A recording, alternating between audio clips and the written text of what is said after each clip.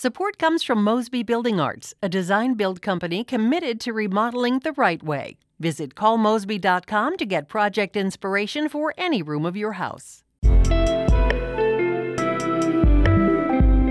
From the St. Louis Public Radio Newsroom, this is The Gateway. It's Friday, June 26th. I'm Wayne Pratt. The Planned Parenthood Clinic in St. Louis again has a license to provide abortions. Regulators issued that license yesterday following a months-long dispute with the state. More on that in just a bit. Also today, selling medical marijuana in Missouri is not expected to begin until at least late summer. 2 cultivation sites started growing the drug this month, but they will not be immediately at full capacity. So I don't grow like a whole giant room and then harvest the room all at once, because then I've got this huge amount of flower that I've got to process, and I got to process it all at the same time. St. Louis Public Radio's Jacqueline Driscoll has more on the status of Missouri's medical marijuana program. As we mentioned, the Missouri Department of Health and Senior Services has issued Planned Parenthood a license to provide abortions at its clinic in St. Louis. As St. Louis Public Radio's Sarah Fenton reports, state officials declined to renew the organization's license last year, setting off a lengthy legal battle. Planned Parenthood sued state officials and accused the Governor Mike Parson's Republican administration of trying to limit access to abortions. A judge referred the issue to the state's Administrative Hearing Commission, which kept the clinic open during the dispute. A state commissioner ruled last month the department improperly denied Planned Parenthood its license. Regulators again inspected Planned Parenthood Reproductive Health Services on Forest Park Avenue and issued the license on Thursday morning. I'm Sarah Fenton, St. Louis Public Radio. More parts of Illinois' economy open today. The state is moving into the next phase of reopening during the pandemic. Restaurants and bars can now offer indoor dining, and other establishments like bowling alleys, museums, and movie theaters can open for the first time since the state shut down in March.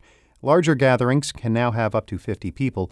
There is no timeline for when the rest of Illinois' economy will reopen. State officials say there needs to be a COVID-19 vaccine or other effective treatment, or no new cases for a, quote, sustained period. Evictions will soon resume in St. Louis. The sheriff's office estimates up to 200 families per week could lose housing when courts reopen, which is slated for July 6th. Courts and the sheriff's office will have a backlog of evictions to process after they were paused in March. Arch City Defender's attorney Lee Camps says losing housing can be devastating. On that family, on the children in the family as they move from schools or they lose the comforts of their own neighborhoods and whatnot, it really rattles your foundational understanding of what life is like day to day. Camps made those comments yesterday on St. Louis on the Air. St. Louis Mayor Lyda Krewson suspended evictions during the COVID-19 pandemic stay-home orders, but tenants were still kicked out of their homes this spring in other parts of Missouri, including Jefferson County. The St. Louis Board of Aldermen committee responsible for overseeing the city's finances has voted to approve a bill related to airport privatization. That bill now moves to the full Board of Aldermen. If approved, the option to lease St. Louis Lambert International Airport would go to voters in November. More than 12 people testified against the bill during yesterday's Ways and Means Committee meeting, including Daniel Donfro. She says it's a risky time to give up control of the airport from a financial perspective. The money that we could get today from privatizing the airport may not be what we could get in a year, in 2 years, if we wait until we know a little bit more, or hopefully a lot more, about what air travel is going to look like coming out of this pandemic. Others are criticizing the bill as being crafted to benefit special interests. That bill is sponsored by Board of Aldermen President Lewis Reed.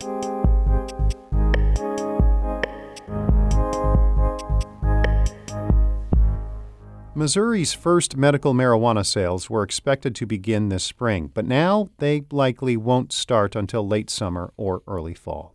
St. Louis Public Radio's Jacqueline Driscoll reports on the progress of the program and patients eager to have access to the medicine.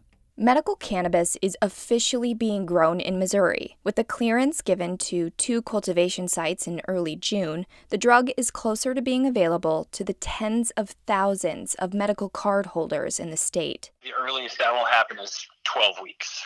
That's John Curtis. He's the co-owner of Belief Medical in Earth City, the first cultivation site approved to begin growing in Missouri. He says it takes that long before the drug will be ready to send to a testing facility, a requirement before it can hit dispensary shelves. Each cultivation site is allowed to grow up to 30,000 square feet of cannabis, but they can't grow that all at once. Curtis says they will stagger planting. So I don't grow like a whole giant room and then harvest the room all at once, because then I've got this huge amount of flower that I've got to process, and I got to process it all at the same time. So instead, I stagger my plantings and I stagger my harvesting. So I have perpetually harvesting room. Finally growing the plant is a really big deal for Missouri's program that started roughly 1 year ago. But it is monumental for one Missouri medical patient who has been forced to get her medicine illegally for years. I'm still not totally comfortable with it. Since purchasing medical marijuana is still illegal for Missourians despite being able to legally use it, identifying her could jeopardize her employment. This patient has a very rare autoimmune disease that took about half a decade to diagnose. It's called dermatomyositis, and she explains it this way. If you can imagine if lupus and muscular dystrophy had a baby, that's what dermatomyositis is. Symptoms include muscle weakness, skin rashes, open sores, basically a lot of pain. She also has fibromyalgia. Simply getting out of bed was a struggle, but treating this pain proved to be even harder. Becoming sick dramatically changed my life. And on top of that, I was in pain. So I was prescribed a lot of opioids. At one point, they were giving me a fentanyl patch. She finally found relief using medical marijuana, and she's completely opioid-free.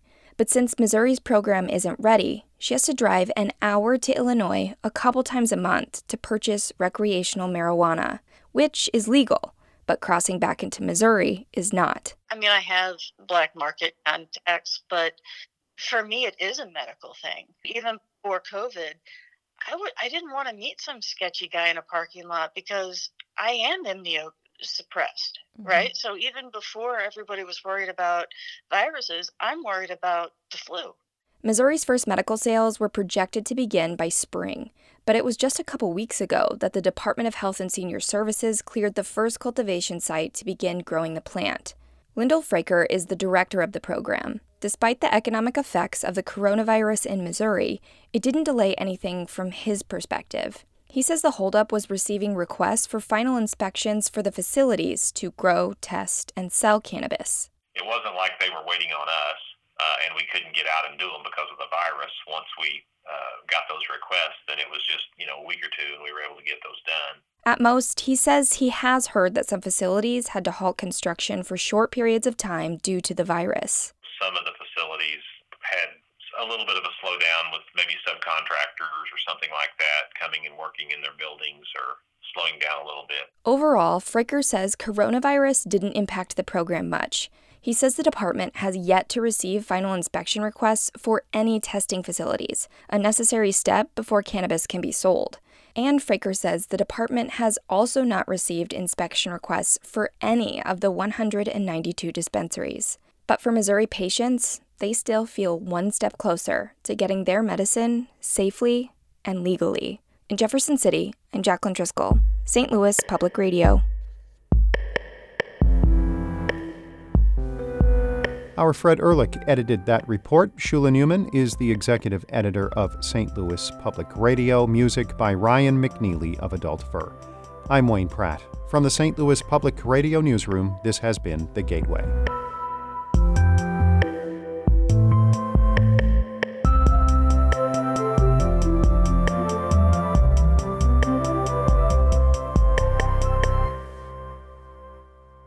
Support comes from Mosby Building Arts, a design-build company committed to remodeling the right way. Visit callmosby.com to get project inspiration for any room of your house.